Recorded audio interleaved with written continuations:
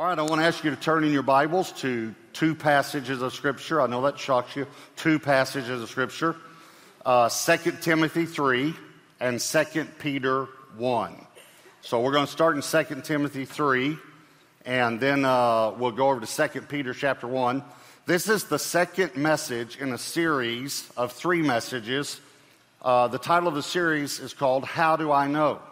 So today we're going to talk about how do I know the Bible is true. I want to again recommend to you Dr. Ravi Zacharias, and then his website, RZIM, for Ravi Zacharias International Ministries.org, RZIM.org. And I want to recommend that, but also I want to recommend Josh McDowell's book, Evidence That Demands a Verdict. So if you're a believer, and you're looking for how to answer honest questions that people do have, these are two great resources. And if you are searching for the truth, these are two great resources. So I'm going to tell you how I know the Bible is true. And I'm emphasizing the word I because this first point, I have 3 points, but this first point, it'll sound a little silly, okay, if that's all right. I'm warning you, okay? All right, so here's one way. Now, I'll get into some reasoned, logical reasons in a moment. I want to tell you one way that I, as a believer in Jesus Christ, know that the Bible is true. Number one, the Bible says so. Jesus loves me, this I know, for the Bible tells me so. Okay, so again, that's not going to help you if you're not a believer yet and you're searching. I'll get to that. But if you're a believer, you need to know, if you believe God's Word, the Scripture tells us what it is. And when I say the word Scripture, let me say this. Jesus quoted 3/4 of the Old Testament, from 3/4 of the books of the Old Testament. Okay? And he always called them the Scriptures. So from 3/4 of the books of the Old Testament, Jesus made a quote from 3/4 of those books. And he said, the Scriptures, the Scriptures. Jesus, when he was being tempted by Satan, we have it recorded 3 times, he said, it is written, it is written, it is written. That's how he defeated Satan. And so Jesus himself authenticates the Scriptures by calling them the Scriptures. The word Scripture, by the way, means inspired by God. It is an inspired, now it's an inspired book, doesn't go into the God part, but it means inspired, all right? So let me show you these two verses. 2 Timothy 3:16 says, all Scripture is given by inspiration of God. Now remember, given by inspiration of God, that phrase, because that's only one word in the Greek. And I'll come back to that in a moment. And is profitable, this word means beneficial, for doctrine, for reproof, for correction, for instruction in righteousness. Now remember, I said that given by inspiration by God, that's one word in the Greek. It is theopneustos. Theo means God. Pneustos means breathed, breath. The root would be air of that. If you think about it, we still use that P-N-E-A-U in our own language. We'll talk about a pneumatic drill. That means one that doesn't run on electricity, it runs on air, right? Okay, so we use that word today. So this literally means, and some versions translate it, all Scripture is God breathed. God breathed. That's what this means, okay? From the literal Greek. Now, I want you to think about this. When you speak, you breathe. When you speak, you breathe out. That's why every now and then you have to stop and take a breath. I've met a few people that seem to go forever without taking a breath. But eventually you're going to take a breath. So you speak when you breathe, okay? So watch this. 2 Peter 1:20. You breathe when you speak, I should say. 2 Peter 1:20 and 21 says, knowing this first. In other words, this is a priority. That no prophecy of Scripture is of any private interpretation. For prophecy, and again, he's referring to prophecy of Scripture. Prophecy of Scripture never came by the will of man, but holy men of God spoke as they were moved by the Holy Spirit. So God spoke, and men wrote what they were inspired by God to write. Now, I want you to understand, some people say, well, why is it important that it's written? Well, you actually believe in it being written maybe more than you think you do, because when you enter into a contract to buy something, you want it written. Is that right? You don't want just a verbal agreement. Matter of fact, you might even use the phrase, well, you put that in writing, right? So it's important. We've had people over the years question, well, if Jesus is the Word, why is the written Word important? It is important that it's written, and I'll come to that a little bit later. But let me give you an example of this. There was a doctoral student that I heard about that was doing his dissertation, and he disagreed with the dissertation process. And so he kind of decided to kind of make a point during his dissertation. And so he's doing his dissertation, and he would make this profound statement, and then he would say, as told to me by the waiter in such and such restaurant, and he'd name a restaurant, you know.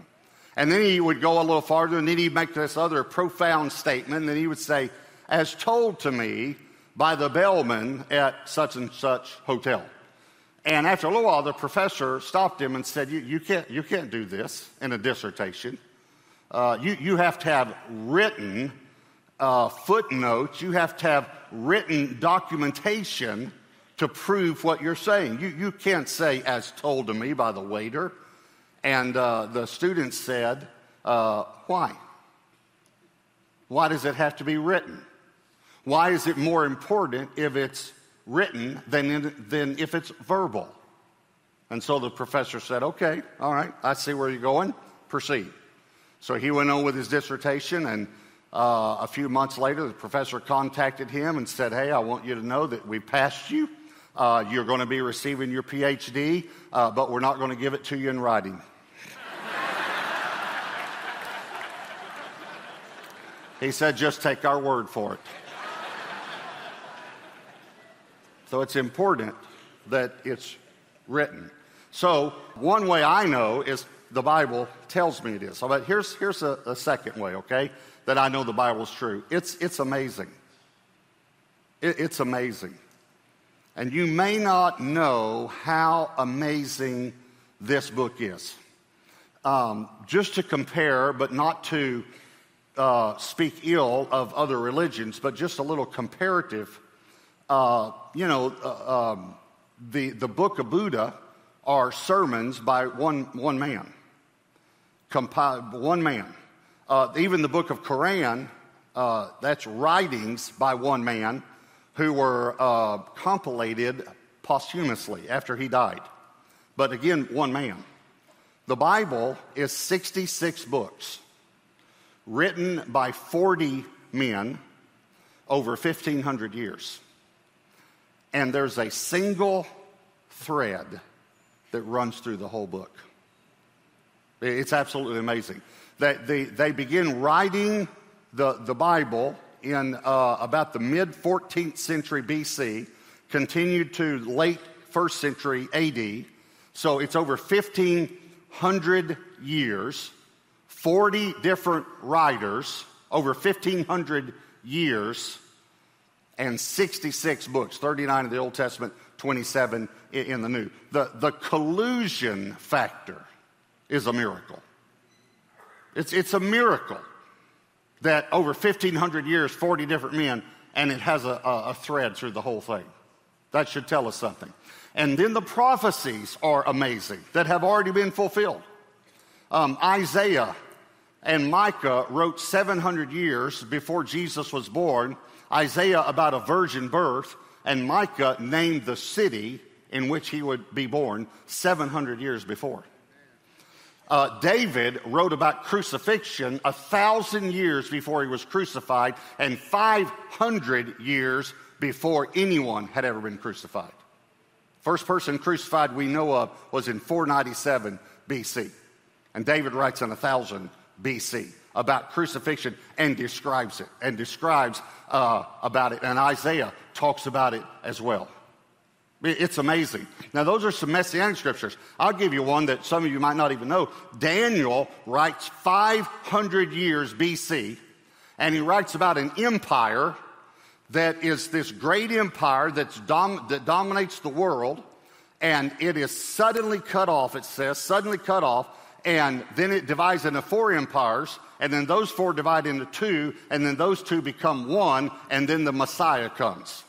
So he writes this 500 years before Jesus. 300 years BC, you have the empire of Alexander the Great that dominated the whole world. Alexander was killed when he was 32 years old, suddenly cut off, and then his kingdom was divided among his 4 generals. It became 4 empires after that. And then those 4 became 2 empires, the Seleucid and the Ptolemaic Empire, and those 2 became 1 empire, the Roman Empire, and then Jesus was born. Now explain that. That's pretty amazing. As a matter of fact, historians are confounded by Daniel's writing. They say it's just amazing that it was so accurate. It's unbelievable how accurate the Bible is. People are asking, how do we know it's true? Let me just turn that around. How do you know it's not true? Well, let me say this. It'd be easy. It'd be easy to prove it's not true. It would talk about a city that never existed. Or it would talk about a city that was 100 miles from one city, but it was actually 200. It's easy to falsify it. But you can't do it. Dr. Bruce Metzger from Princeton Theological Seminary made this statement. After you take the 20,000 lines of the New Testament, it is safe for any scholar to say that 99.6% of the Bible has been corroborated by other historical documents. You got to understand, history confirms it. Other historical documents confirm what's written in the Bible. It's amazing. That's my point. It's amazing. 2,000 years since Christ has come, 3,500 years since the inscripturation process, no book has been more studied and no book has been more scrutinized, and it's always been proven true. Always. You can't falsify it. You can't do it. You know, Voltaire, the French philosopher, died in the 18th century. In the late 1700s, he said, in 100 years, the Bible will be forgotten. Okay, Voltaire is dead and gone, and the French Bible Society owns his house.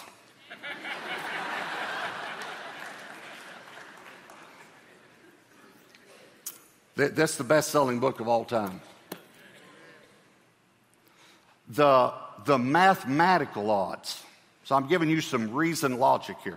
The mathematical odds that 66 books over 1,500 years and 40 different writers would be as congruent as these books are, they're astronomical. Dr. Peter Scoffer, a professor of emeritus professor of science at Edmonton University, I think, he decided to do a study. He got approval to do this. They did a study with 12 classes of students representing over 600 students. And they decided to study the mathematical odds of the messianic prophecies. And so first they decided just to take one, and that was that the Messiah would be born in Bethlehem. They simply took the population of Bethlehem and the population of the world at that time, and Jesus had a 1 in 300,000 chance of being born in Bethlehem. That's the odds, 1 in 300,000. But after they did the study, it's amazing because one of them said, you know, we forgot to take into our scientific study the fact that Jesus didn't even live there. What would be the odds of him being born in a city where he doesn't live, and that there would be a census that goes out and his parents travel at the exact time when she's 9 months pregnant and she delivers in that city that Micah said 700 years before he would be born in?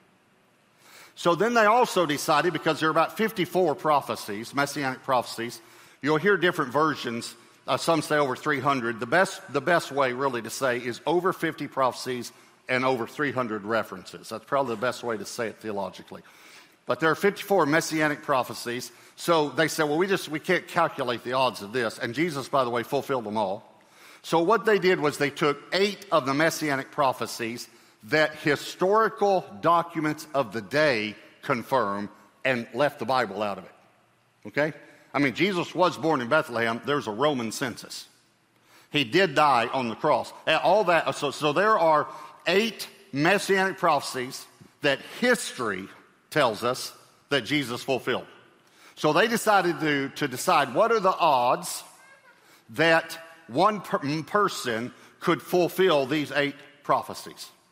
And so they did their mathematical calculations. They submitted their findings, by the way, to the American Scientific Affiliation. And this is what it says. They verified that these calculations were dependable and accurate in regard to science. They verified it. Okay, so here's what they came up with. The mathematical odds of Jesus fulfilling simply 8, not all 54, even though he fulfilled all 54. 8 of the prophecies that history says he fulfilled were 1 in 10 to the 17th power. Okay, let me show you the number. I decided to put the number up. There's the number. In other words, it's a 1 with 18 zeros. That's a 10 with 17 zeros. That's 10 to the 17th power. So a 10 with 17 zeros, so a 1 with 18 zeros. Okay, we don't even have a number for it. Okay, Forrest Gump didn't even make that much money. All right. So those are the odds. But then they decided, because it's hard to understand that. So how would they come up with an example? So 1 in 10 would be if you had 10 tickets and you put a mark on one, you put them in a hat, you shuffle them around, and a blindfolded person went to pull out a ticket. He has a 1 in 10 chance of getting the ticket with the marker on it. Everyone understand 1 in 10? Okay, that's the odds, all right? So, but what would be 1 in 10 to the 17th power? So here's the illustration they came up with to illustrate it. They said if you took silver dollar coins and you stacked them side by side in the state of Texas. Now, obviously, they use Texas because we're the best state. That's why. So, I don't know if you heard about the rancher. The Texas rancher is trying to explain how big his ranch was to a northerner. And he couldn't understand, couldn't explain it to him. Finally, he said, let me explain it this way. If I get up when the sun comes up and I get in my truck and I drive all day until the sun goes down, I'm still on my ranch. And the northerner said, yeah, I used to have a truck like that. All right, so, okay. So Texas is large, okay? And I'm a Texan, so I love Texas, all right? But let me just give you a little more if you don't know. You can take Texas, if you cut it out of the map there, and if you folded it to the east, the end of it then would go into the Atlantic Ocean. If you folded it to the west, that part would go into the Pacific Ocean. If you folded it south, it would go past Mexico into the Pacific Ocean. And if you fold it north, it almost reaches to Canada. Okay? So we are the biggest and best. I just want to say that. We are the biggest and we're the best. We're not bigger than Alaska, but they don't count because not many people live there. All right, so...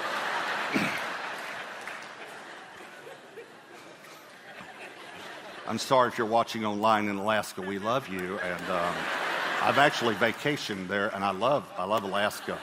It's just not better than Texas. But okay, so all right. So if you took silver dollars and you put them where every silver dollar is touching another silver dollar, and you covered the state of Texas, 1 to the 17th, 1 in 10 to the 17th power, those silver dollars would be 2 feet high. That's how big that number is. And you put a mark on one of those silver dollars. And you put a blindfolded man in the middle of the state of Texas and tell him he can walk in any direction as far as he wants, but he has to reach down and pick up one silver dollar. Those are his odds that he'll get the one with the mark on it. And Jesus fulfilled them all. Okay, so how can you do that? Well, this is my third point, all right? I know the Bible is true, number 3, because I know the author personally. I know him personally. I know him personally. So you do too, probably, many of you. I will say a while back, this pastor was about going to introduce me to speak at a conference. And he said, Robert, I was looking at how many of your books have made the bestseller list. And I was just thinking about how do you want me to introduce you? I said, will you just tell them that I know the author of the bestseller of all time personally? Just tell them that. So God, this is the bestseller of all time, the Bible, right? Well, I know him personally. And if you've met Jesus, you do. Now, here's the reason I say that. Okay, I've given you some scientific, logical reasoning of how we know the Bible is true. But at some point, you're going to have to take a step of faith. And it's not a leap of faith. It's just a step. Because the Bible points to a person, and his name is Jesus Christ. Let me read you these scriptures. John 5:39. Jesus said, you search the scriptures, that's what he called them, the scriptures, because you think they give you eternal life, but the scriptures point to me. John 1:1, in the beginning was the Word, and the Word was with God, and the Word was God. And John 1:14, and the Word became flesh and dwelt among us. You know how we know the Bible is true? Because the Word became flesh and lived on this earth. If Jesus had been a charlatan, he could have just changed one word and you could falsify his life. He could have said, I will rise from the dead spiritually. Now, he didn't say that. But if he had said, I'll rise from the dead spiritually, then a scoffer might have said, well, hey, his body's still in the tomb. And we'd have said, oh, yeah, but he said spiritually. He'd rise from the grave spiritually. But he didn't say that. He said he would rise from the grave bodily. Bodily. And over 500 people saw him. And the historical documents of the day say he rose from the dead. They say that. You can read them. Let me tell you what. People say, well, he wasn't really dead. Oh, listen, that he was dead because a Roman soldier put a spear in his heart and blood and water came out, and you can read a medical report of how you know that person's dead. He was dead. And he rose from the dead. And by the way, Muhammad is still in the tomb and Buddha is still in the tomb. But after 2,000 years, archaeologists have never found his body. Never. Never.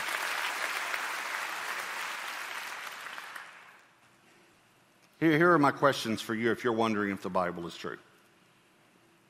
And if Jesus was who he said he was. Here's the first one. How did he arrange to be born in a specific family? Here's the second one. How did he arrange to be born in a specific city in which his parents didn't live? Here's the third one. How did he arrange his own death? And specifically by crucifixion with 2 others. How did he arrange that? How did he arrange to have his executioners gamble for his clothing? How did he arrange to be betrayed in advance and to be crucified on the exact day that the Jews sacrificed a spotless lamb for their sins? How did he arrange that? How did he arrange to have the executioners carry out the regular practice of breaking the legs of the 2 victims on each side, but not his own? And that was prophesied 1,000 years before. And here's the last question. How did he arrange to come back to life on the exact day that he said he would? Well, I have an answer for you. Because he's God. That's the only way that he could arrange all of that. Because he's God. He's the Son of God, and he died on that cross because he loves you, and he wants to save you from your sin. 66 books, over 1,500 years with 40 different writers. What's amazing is that they are consistent with history. They are congruent with truth. And they converge in one person. And his name is Jesus Christ. And I'm going to tell you something else that he arranged. He arranged for you to be in this service today. Because he loves you. And he's been drawing you to himself. As a matter of fact, some of you, he saved your life. He spared your life. Now, you need to give your life to Jesus Christ. But some of you would say, I know God spared my life for a reason. I just don't know what it is. I can tell you what it is. It's so that you could give your life to him and live for him. So I want to help you. If you'd like to give your life to Jesus Christ, you've got a stirring in you. You've got a drawing in you. That's the Holy Spirit. And you need to give your life to Jesus. I want to help you. If you need to give your life to Jesus right now, I just want to lead you in a prayer. And I want you to pray this prayer right now. And I believe you're going to mean it with all your heart. I believe you know that you're tired of playing games, you're tired of having one foot in the church and one foot in the world, and you know you need to give your life to Jesus. If that's you, again, I want you to pray this prayer right now. Just say, Dear God, just say, Dear God, I ask you to forgive me for all of my sin. And I receive Jesus. Tell him that. I receive Jesus as my Lord and as my Savior. And then I want you to say this to him. Say, thank you, Jesus, for saving me today. You know, if he can arrange all of those things we talked about, and he can, and he did, then he can change your life. He was just waiting for you to ask. So he heard that prayer right now. And you may feel better or you might not feel anything. But I'm telling you, if you, according to the Bible, if you ask Jesus to be your Lord and Savior, he comes in and he saves you and forgives you of all your sins. Amen.